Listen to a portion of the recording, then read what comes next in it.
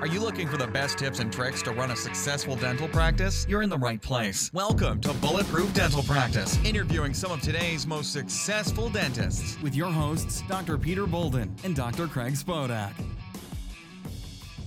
All right, everybody, welcome to another edition of the Bulletproof Dental Practice Podcast. I'm your host, Dr. Peter Bolden. We are coming at you live with video for the first time ever for one of my favorite guests, it will be of all time, on the show, Dr. Chris Ramsey. We have Dr. Craig Spodak as well on. Craig, give the fans an adoring wave. Let one of these. Twist and turn. Chris, I have to say that you, if people don't know who you are, I don't know, you probably graced many magazine covers. I don't know if you've graced any at all, but I feel like you're prominent in dentistry, and you have been, in my mind, ever since my inception into dentistry, and you really were one of my younger mentors way back when, whether you knew that or not. Thanks, man. Coming on the scenes back in the days of, what was it, Pac Live and, Gen X and stuff like that. And I just remember everyone being like, man, you got to meet Ramsey. You guys would get along. And then sure enough, I met you, and I was like, dude, this guy, dentists are cool. Wait, dentists are cool. Yeah. And so, it's been cool, becoming friends with you and your partner, Rob. It's Ritter and Ramsey. Everyone knows of Ritter and Ramsey. And so it's been cool, seeing you guys and hanging out with you guys and just kind of sharing the growth and watching your growth along the way. Thank you for – and the reason what prompted me to really have you talk to us is I think you speak to one of the most important messages in dentistry, and it's something that's not clinical. And when I was recently at Coachman's course in New York for the DSD thing, as we were kind of talking before I hit record, that I was glad to see you there because you were talking about the body language and the neurolinguistics, and there's just so much there with how that applies to dentistry. And I think that is truly the missing link. I'm actually having that kind of problem, but I'm actually having that with one of my associates now, because they were never taught that, how to communicate with people on a granular level. Right, right. And so we talk so engineer-like, right? And so I won't steal your thunder, but anyway, man, I'm just super pumped to have you. Well, I appreciate it. Listen, I knew you guys did this together, and you've had a lot of success with it. So the invite is a real honor. So thank you both for having me. Especially since this is your inaugural kickoff for videos. So it is the first one ever. What cool. All right. Chris, I can say with an unblemished record of heterosexuality, you have a face for video here. You definitely do. Wow. I think we had a very teal background, brother. I think it's all working. I don't know what it is. I appreciate it. So, so listen, it's great. I've got to know you guys personally, over the years, and it's been great. But to be here in this forum now is great because the people that know me from visiting their study groups and having certain stage podium time knew me for many years. So if you take the last decade, I've taken a decade and did like what a lot of guys do, clinical dentistry. The trend that I found though over time was I was getting emails, and the emails were changing over time. They were no longer, what cement were you using, or how did you cement those veneers, or can you tell me about your protocol? Those went away, and those started to fade in. What became more important to people were, how did you get so many people to say yes to orthodontics? How did you get so many people to say yes to implant dentistry? How did you get your team to fire on all cylinders? That's really what people wanted to know. And for years, what a lot of people didn't know about me personally was like a huge hobby of mine was I read everything for over the last decade, everything on how our brain works, decision-making, everything on the art of influence, and then a ton of stuff on body language. And that started because I had friends back in the day in dental school. I had a friend of mine work for the FBI. And even in dental school, I was like really interested. And then I have family in the military, and they would learn about, interviewing and interrogation. And it just was always interesting seeing how humans react both in normal situations and under stress. And so all of that, what happened was over time, actually it was my wife, who's a periodontist up in northern Palm Beach County here. And she was the one who actually said to me, you should really start telling people what you're doing. And I was like, no, I think dentists are going to think it's crazy. Like, I was afraid that I would be showing people stuff and they'd be like, okay, we don't want to hear that, because for some people, I've done some things live on stage and it's bothered some people. I had one guy write a review and he said, I think it's morally inappropriate that Chris Ramsey is able to crawl inside people's heads and manipulate their thoughts. I appreciate him taking that to heart. That's not what I'm doing. But the reality was I wanted dentists to be able to come to something unique and say, you know what? I've had enough lectures on how far implants need to be apart. I realize Emax is 400 megapascals. I know what the latest and greatest in bonding agents are. I've had enough of that. I don't want another occlusion lecture. What I want is for me to figure out, how do I do more dentistry that I love? How do I stop doing the crap I hate and wake up and start doing the more dentistry I love and get more patients to say yes? And that's what's brought us, basically the three of us here today, is for me to kind of give an overview of what I do in a 5-hour session, or sometimes just an hour session if I've got to do a big stage and I'm there just as a guest speaker. Because really my passion now, clinical dentistry, listen, I'm looking at you two guys on my screen. I know you as people, but I do know you both as dentists. And whether anybody was listening to this podcast or no, I would hang up today and go, listen, those two guys, they know their crap. They know what they're doing. So you two are perfect examples. You don't need some guy like me on a stage telling you anything more about dentistry. You've had enough of that. Right. So really what we want is to say, okay, you guys have got two amazing teams. Craig, you've got a lot of people that work for you, brother, a lot. So here, how do you manage that many people? But what I learned is it's not about the number. I used to work for Disney. When I worked for Disney at the time, they had 64,000 people working for them. They pull it off. How can we not pull it off if we have 12 or 50 or whatever? The reality is you've got to have a vision from the top, and it's got to work its way down. So I developed this program over a 2.5-year period. I finally got it put through with the U.S. Government. It's called MASTER. It's an acronym, MASTER. Basically, it stands for Mindset, Addressing Choice, Storytelling, Training the Eye, which is the body language portion, Expectation, and Recognizing Persuasion. That acronym is basically 6 modules that we go through in a given day, so that an entire team has the opportunity to come and say, okay, I know nothing. We're a good team. We're doing well, but let's start from the ground up and let's just get moving. How do we think? Why do we do what we do? And then I spend a lot of time, which I hope I can do here today for the people that are listening, to ask a lot of rhetorical questions. If anybody's ever been to my lecture, the one thing they'll know is I'm a very in-your-face kind of guy. So I get into the group and I'll look at an office and I'll say, so if I move to your town, why would someone choose your office? Don't tell me because you prep well. Don't tell me it's the doctor's a good golfer. I get all that. But the truth is, why would I choose you? Like, why would I come here? The same reason that you or me or anybody else, when we decide, hey, I'm going to go to an event, I'm going to stay at a really nice hotel, we choose hotels based on it. It's more than just a bed, a shower, and a toilet. There's something that we want when we say, I'm going to go here, and I can give you the rational reasons for it.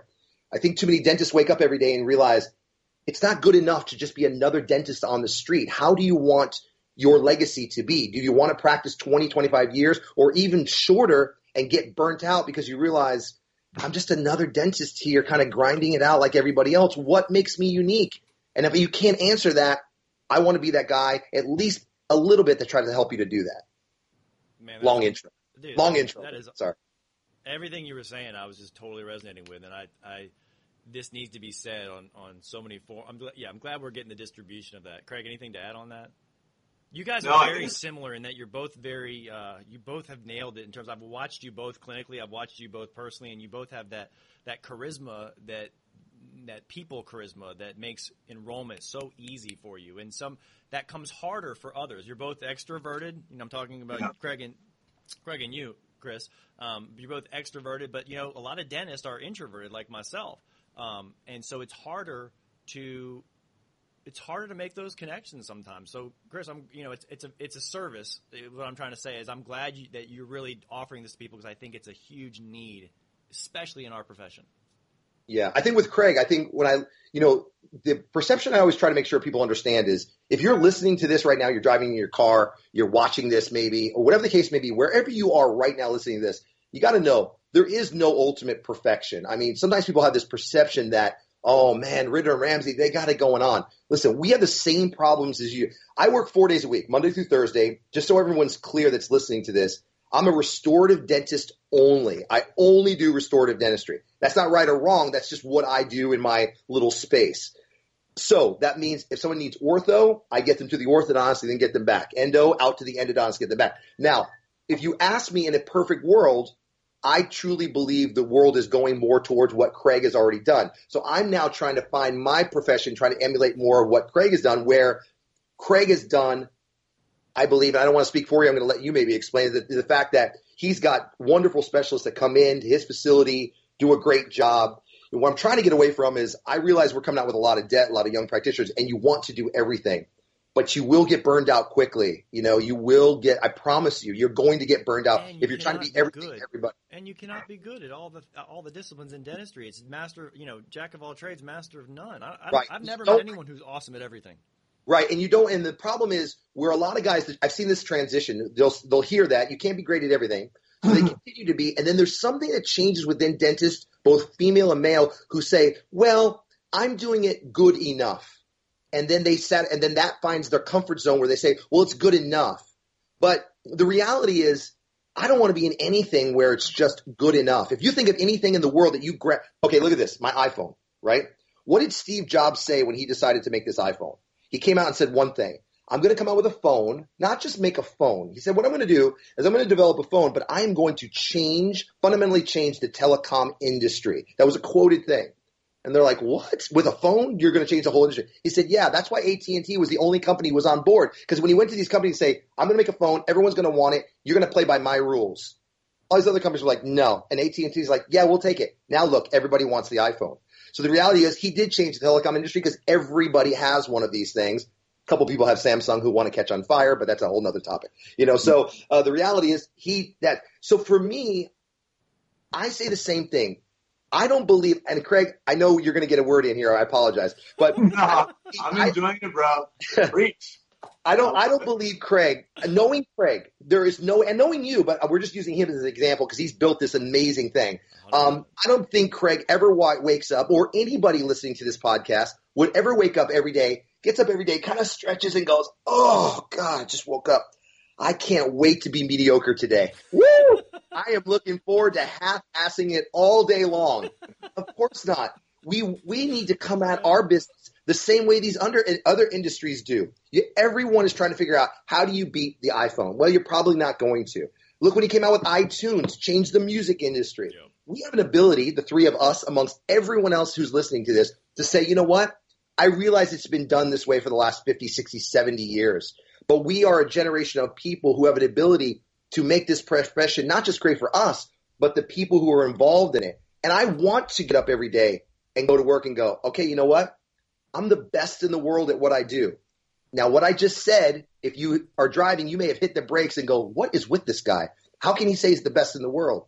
Because you got to understand there's a great book by Seth Godin called The Dip.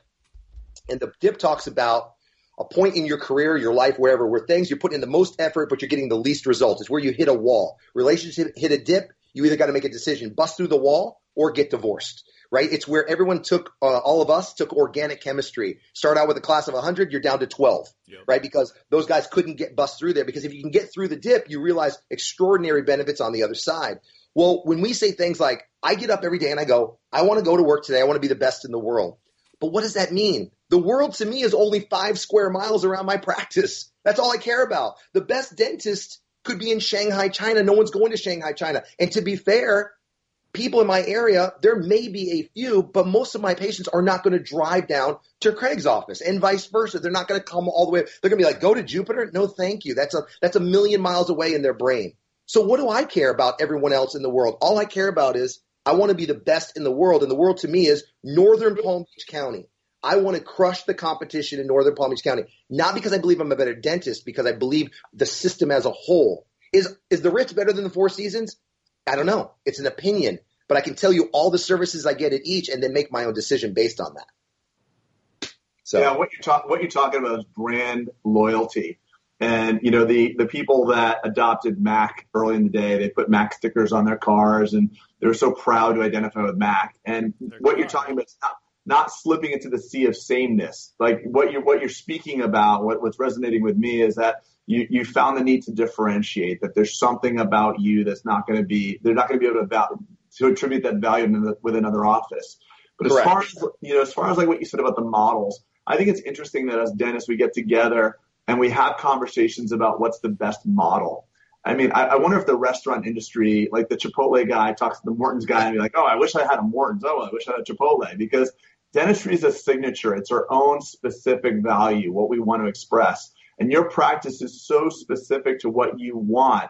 And likewise, mine is to what I desire. But I think there's space, and I don't believe in our careers. We're all about the same age. I don't believe that any one of us and all the disparate models we have are going to ever reach a point where we're going to have a problem.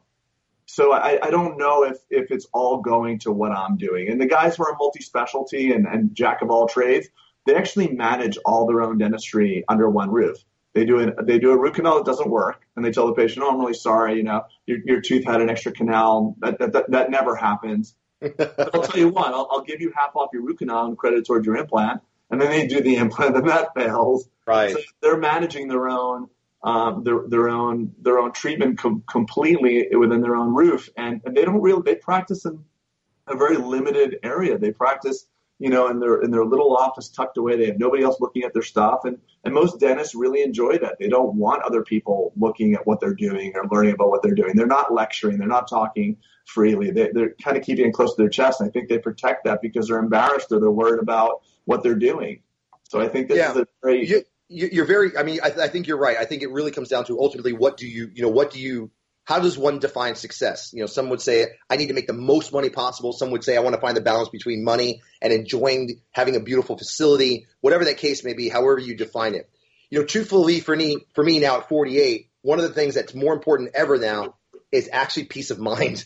It's amazing. I need peace of mind. I need to, when someone asked me recently, they go, you were married to a surgeon who does implants. And I said, one of the luxuries to that, it's not because she's my wife. It happens to be that I happen to be married to a periodontist. Okay, that's fine. But collectively, as a specialist restorative, we have less than 1% failure rate. So I have a lot of peace in that, not referring to my wife, referring to a specialist who doesn't cause me any stress, who doesn't cause me stress at the chair when that implant's not quite straight, because it's always straight. Working with my orthodontist who's in my same building, where we can docile back and forth between these cases. So I know everyone doesn't have these ideal situations, and somebody may be listening to this right now and saying, well, I don't have all that, but I still want to be happy. I think your key to happiness then is your niche just needs to be surrounding yourself with like-minded people who want to achieve the same thing. And it starts with you. What is that vision to understand? Ultimately, we feel good when our patients say yes to treatment. And that might be yes to just that single crown. You want to be busier just doing single units, but we need more people to say yes. That's where I come in. That's where I come in and say, okay, you got to start understanding how people think, why they do what they do, the decisions that they make. The same way they decide on you is the same way they're going to decide chemically in their brain why they buy a certain TV at Best Buy. It's not that different. And humans are not that hard to figure out if you start to look for these major key factors when dealing with them verbally and non-verbally. Yeah, let's dive into it, because I do want to see. I want to hear kind of the practicality of your acronym and just go through it. I know we don't have time for you to obviously deploy your course here. Right. But a 30,000 foot view and some pearls to kind of give to the listening audience about just when I was listening to you, like I said in New York a couple weeks ago. I mean, I've known you my whole career, and I was still blown away by just the things that you were saying, because it just was yes, this is right. This stuff works. Right. No, it is a lot of fun. So I'll hit some of the quick highlights here. So let's start with the first thing.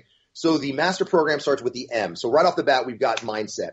When I talk to groups, I try to have them understand. I want everyone to get on the same page, basically with simple understandings. I think books like Blink from Malcolm Gladwell has a good idea of explaining certain things really well.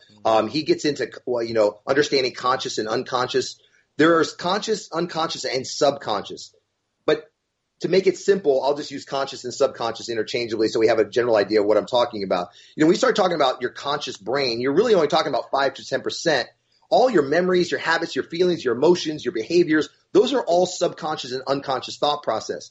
I try to explain to everybody when I'm talking to them, in regards to mindset, you got to think of your brain like a hard drive in a sense. But unlike your computer at home, your hard drive has unlimited space. Unlimited, meaning it's packing stuff in there from the moment you're born till the moment you pass. And what's interesting about that is it packs it in a way, just like your computer, in areas where you don't even know where it's at. Most of us don't know how our hard drive works. You don't know where that information is. You just know I click here and it comes up on my screen. So that's how your brain works too. It's packed most of that stuff so deep that you can't get to it and you don't know where it's coming from. But when you get into novel situations, you get what's called thin slicing. Your subconscious is taking little bits of information, tossing it forward, and then allowing you to make a conscious decision. And these things are happening really quick. I step out into the street, car honks, I jump right back because of all that information in my brain. It knows that's a car, that's a horn. It might hit me, I might die, so I jump back, and that takes fractions of a second.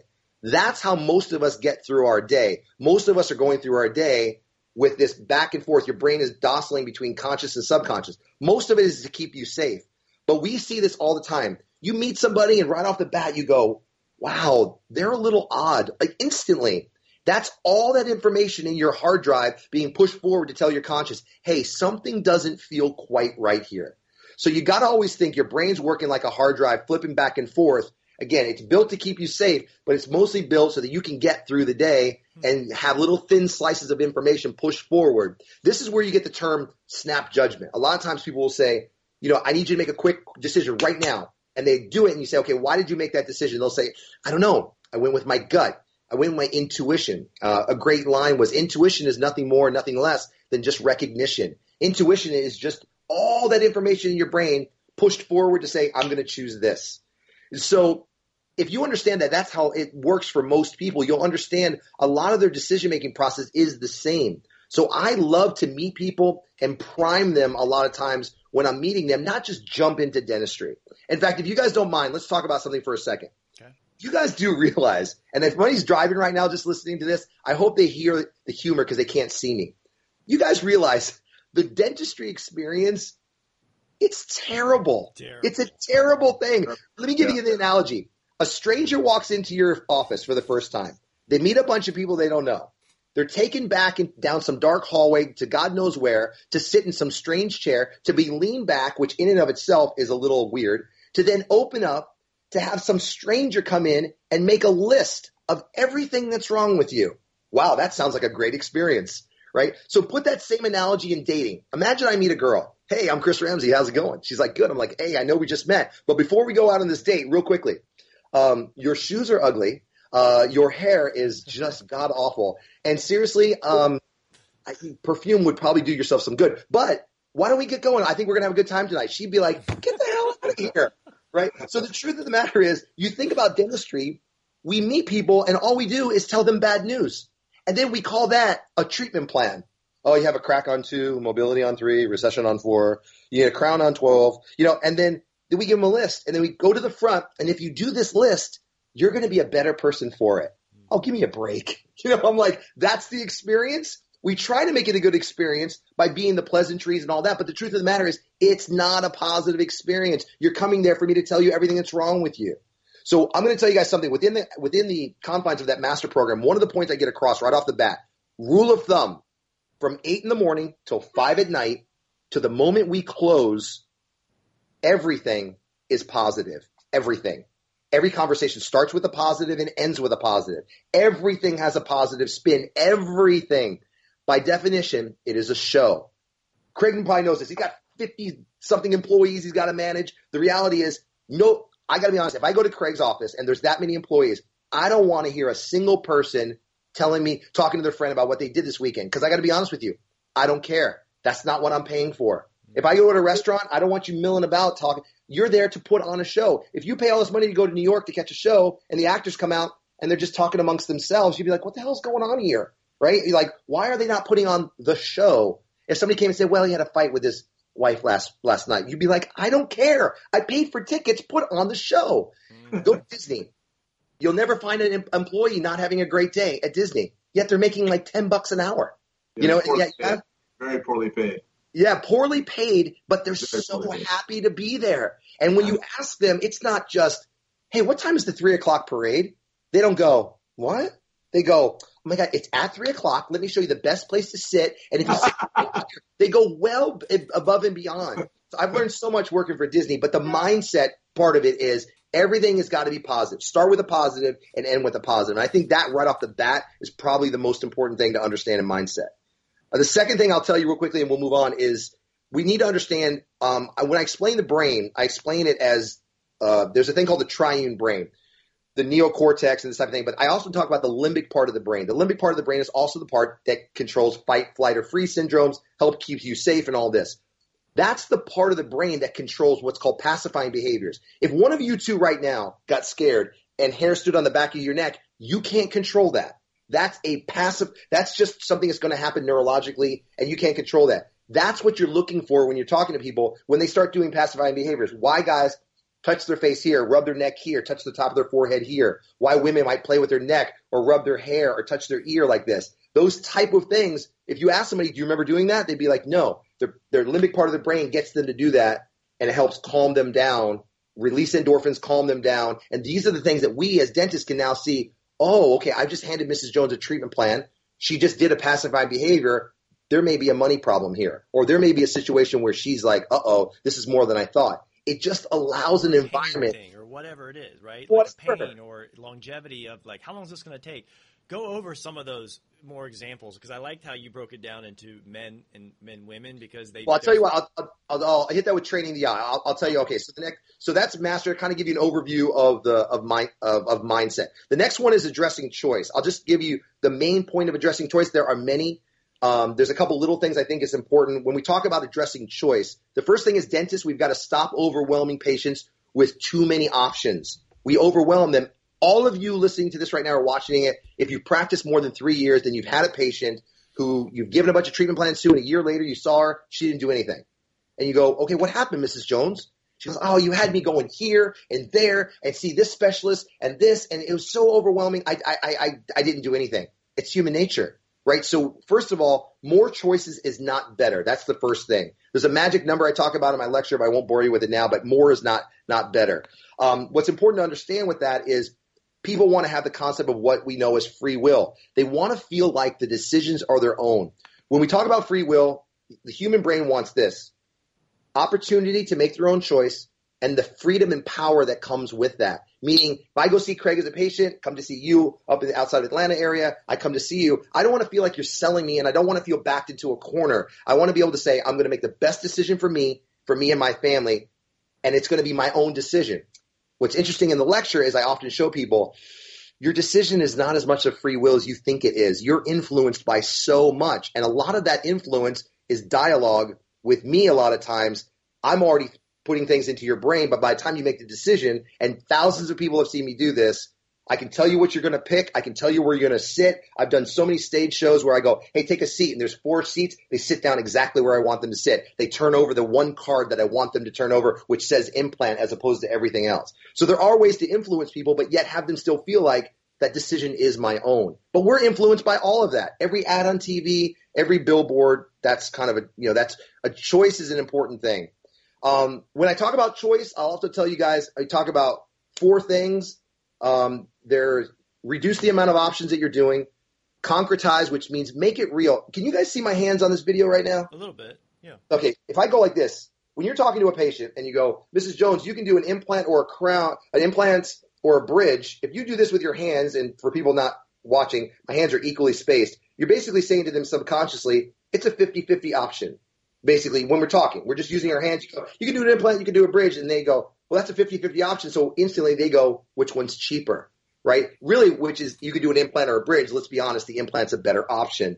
So how we present it just in our body language when we're talking to them, they need to know our bodies bleed what we believe. So when I tell somebody, make no mistake about it, you have options here, but do not kid yourself. This implant is the best option.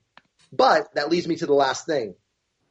How the order in which you tell people things is extremely important when it comes to choice. So when you're addressing choice, we learned in dental school or at the Pankey Institute or Dawson, where I'm an alumni, always tell them the best thing.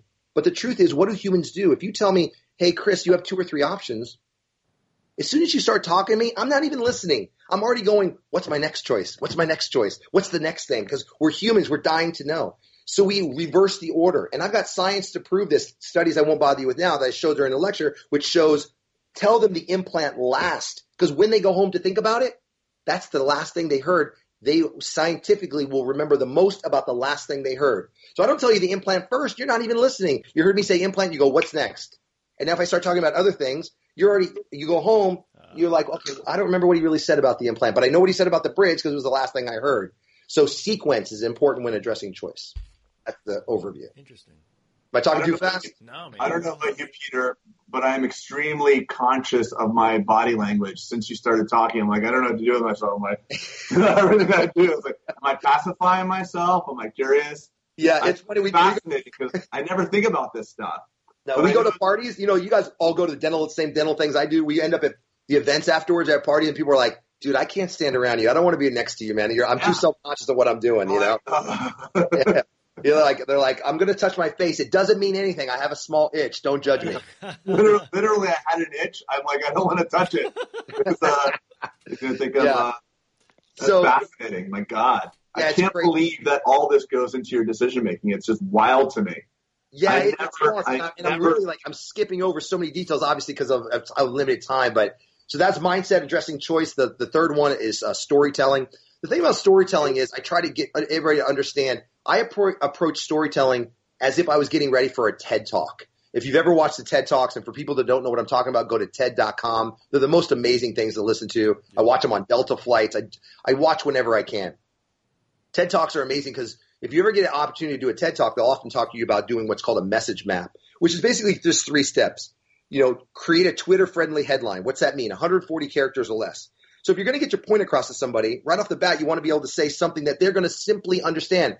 Mrs. Jones, I simply want to get that tooth out on the lower left and replace it with something that'll feel as solid as a rock like it did when you were 18 years old. That's an easy statement. I could tweet that, and there's nothing technical about that, right? And so I think that's important.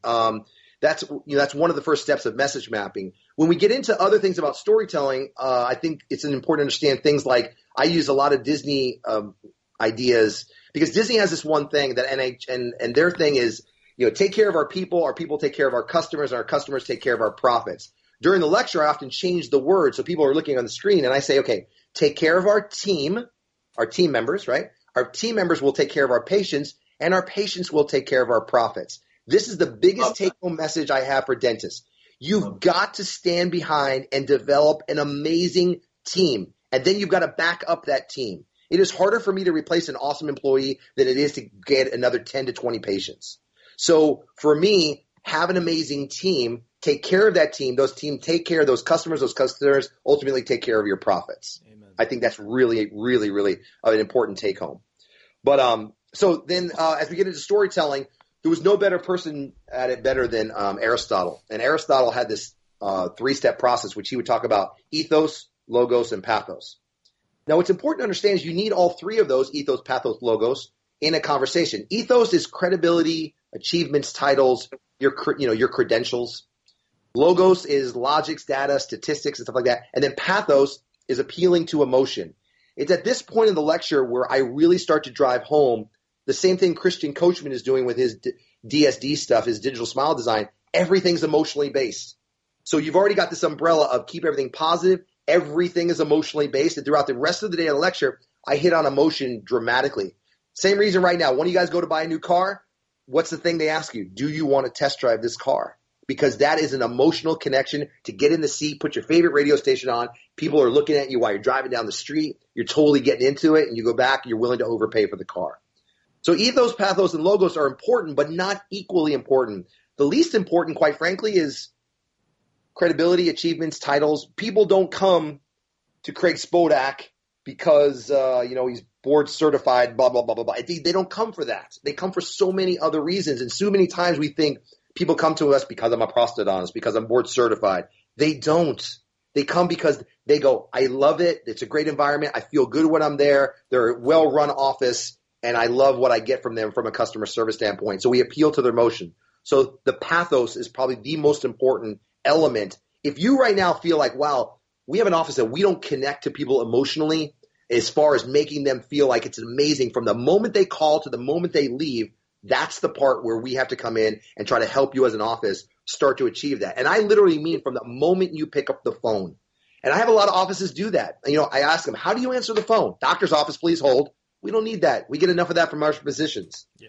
So, so again, I know I'm talking fast, but it's important. Storytelling is an amazing thing. So there is an art to it. And I think when your team members start to realize, okay, I want to keep everything positive. I want to make this emotionally based. I want to make sure that they understand that we're going to embrace them as a client, as a patient, and make this experience wonderful. And how we talk to them is sometimes we just get too technical and too crazy, wrapped up in things that we know people really don't want to hear. But we do need to be able to communicate well.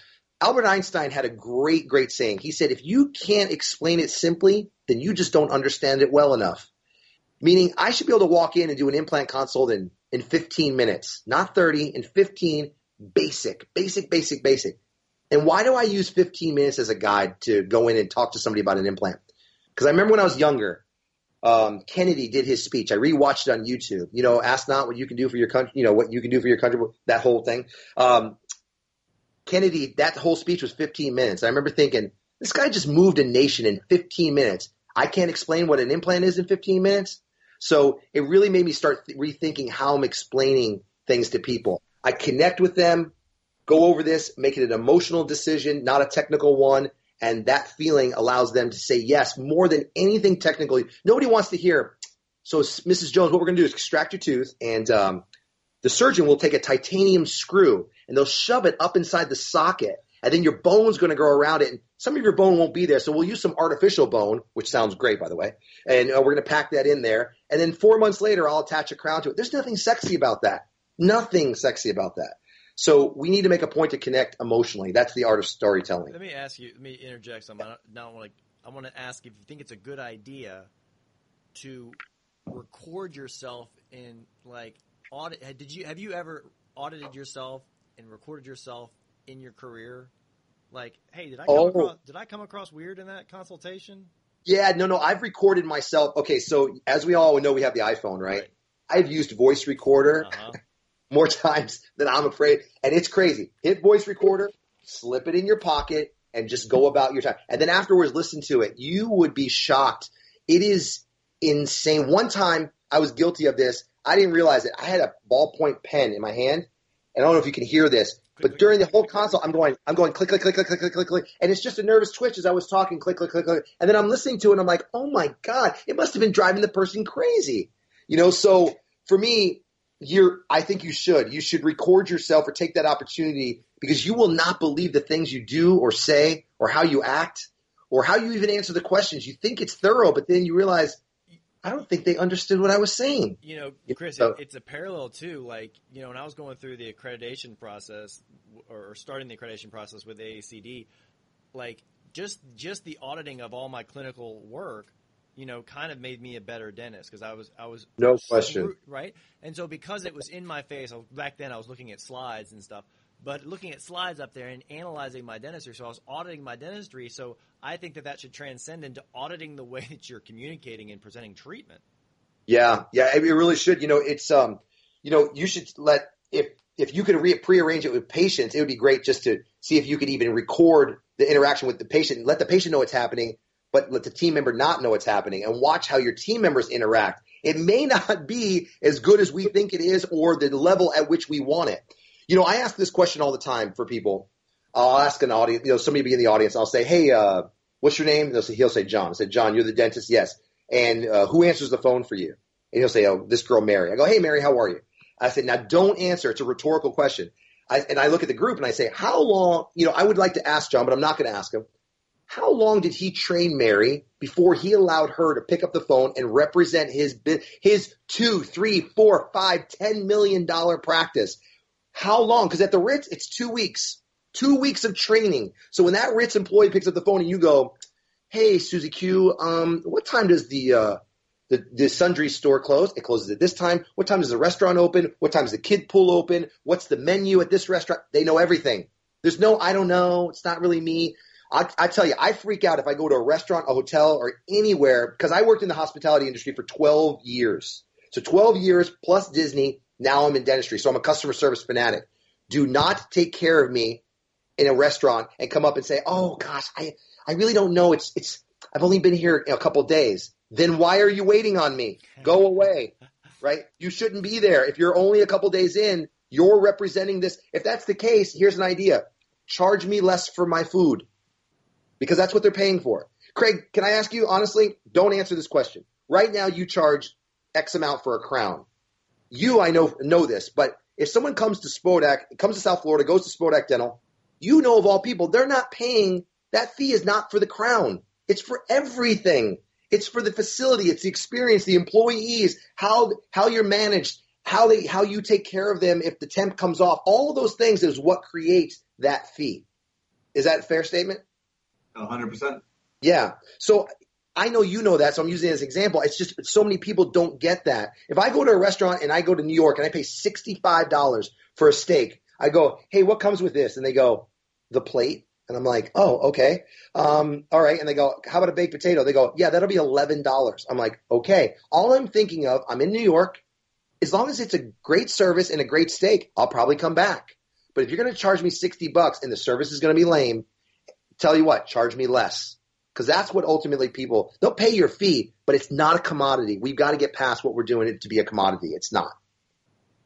And that's the thing too, because there's so much commoditization in the dental space. There's so, I'm involved in these Facebook groups, and dentists are unhappy because they feel like patients are commoditizing them, but it's actually the dentist that's commoditizing the patient. So they chose to accept an insurance fee, which might be $700 for a crown. They're upset about that. They're inundated with insurance patients. They feel like the patient has no value for them. So in turn, they have no value for the patient. And it's a vicious cycle. So Right. you actually intentionally, you always get what you intend. You intended to create the value for the patient. Before you ever had your first patient, you envisioned the value proposition. Most Right. dentists don't. They just set up their shop and like, hey, geez, I'm pretty slow. Let me sign up on, MetLife and everything out in the sun and take a $500 crown. And they get really busy with that. And I noticed that too in our own practice because we have certain providers that are on insurance and they get busy really quick. And they change. The insurance patient will change you because you're guaranteed to be busy. You won't be guaranteed to be profitable, but you'll be guaranteed to be busy. And all of a sudden you get stuck and you never think again. So it's very interesting, this conversation. Yeah, it's an interesting thing. I mean, I wish we could talk more. That could be a whole other podcast about just the world of commodities. It's just not. And you're 100% right. Hey, everybody. Thanks again for listening to the Bulletproof Dental Practice podcast. Tune in next week for part 2 with Dr. Chris Ramsey as he continues this powerful message for dentistry. Also, if you haven't taken a minute, please take the time and give the Bulletproof Dental Practice a review on your iTunes or whatever forum you listen on. It's one of the fastest ways to help us deploy this information to our colleagues and let everyone know about it. Thanks so much, all. Thanks so much for listening to Bulletproof Dental Practice. With your hosts, Dr. Peter Bolden and Dr. Craig Spodak. Online at bulletproofdentalpractice.com. We'll catch you next time.